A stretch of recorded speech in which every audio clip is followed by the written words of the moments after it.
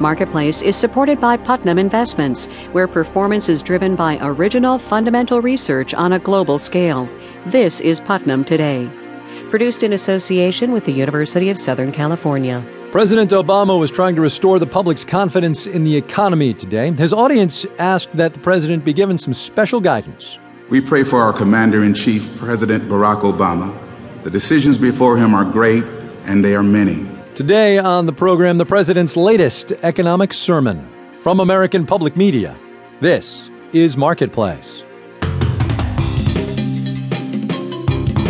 Marketplace is supported by Progressive Insurance, helping people shop for car insurance at 1-800-PROGRESSIVE and Progressive.com.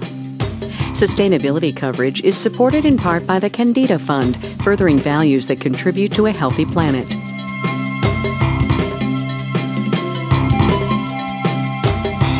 From the Frank Stanton Studios in Los Angeles, I'm Kai Ryssdal. Good to have you here on this Wednesday. It is the end of June 2010 today. That puts us halfway through the year and one step closer to the fall elections. It also helps explain President Obama's road trip today. On the heels of yesterday's worrisome report on consumer confidence, the president made his way to Racine, Wisconsin this morning. Unemployment rate 14%, thanks mostly to a loss of manufacturing jobs. The president's pitch went like this, that the economy is definitely on the mend, but he knows the recovery isn't reaching a lot of Americans fast enough. Our senior business correspondent Bob Moon has more now on the administration's economic game plan. Today's Wisconsin event began with an appeal to a higher authority and opening prayer.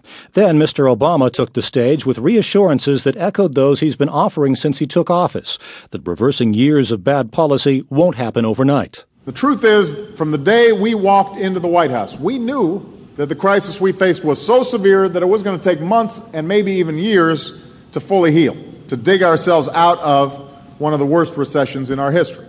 Some economists say Mr. Obama's words aren't working. Alan Meltzer is a professor of political economy at Carnegie Mellon University. Businessmen, consumers want to hear answers, and they're not getting those answers.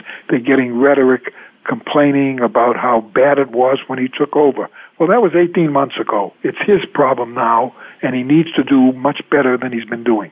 Meltzer says the administration needs to give the public a clear plan to control spending and encourage businesses to invest in jobs.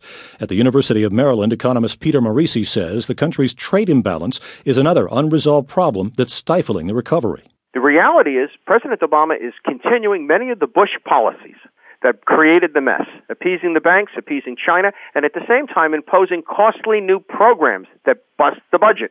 Morisi says it's Obama's problem now and he needs a new message. You know, if somebody breaks your car, but a mechanic promises to fix it and he doesn't fix it, at some point he's got to perform. Morisi says the public is growing suspicious and it's long past time for the president to back up his words with action. I'm Bob Moon for Marketplace. The talk on Capitol Hill today, other than that small matter of Supreme Court nominee Elena Kagan, was AIG and how it went so wrong, so fast, and took so much taxpayer money with it. The Financial Crisis Inquiry Commission is holding hearings trying to sort things out, who did what to whom. That is also the subject of a big article on AIG in the New York Times today, written by Louise Story. Louise, good to have you with us again. Good to be here. Before we get to the essence of your piece, there is a little bit of background about AIG and the bailout that we need to make people familiar with. Give us like the 30-second version of that. AIG, that giant insurance company, wrote a number of large multi-billion-dollar contracts to banks tied to mortgage securities. When the mortgage market melted down, AIG was bailed out by the government. A lot of the money in the bailout then went to the bank. So it's been a very controversial bailout. And speaking of controversy, that's kind of the nub of your piece today in the paper, that as part of this entire arrangement with Goldman Sachs and the government and the Federal Reserve Bank of New York, AIG gave up its right to sue over any of these assets that it was insuring, right? That's right. You know, you thought you knew everything on this bailout because there's been so much coverage, but my colleague Gretchen Morgensen and I dug through 250,000 pages of documents. And what we found was this legal waiver that no one's talked about, in which AIG waived its right to sue on most of those mortgage bonds that the banks had it underwrite.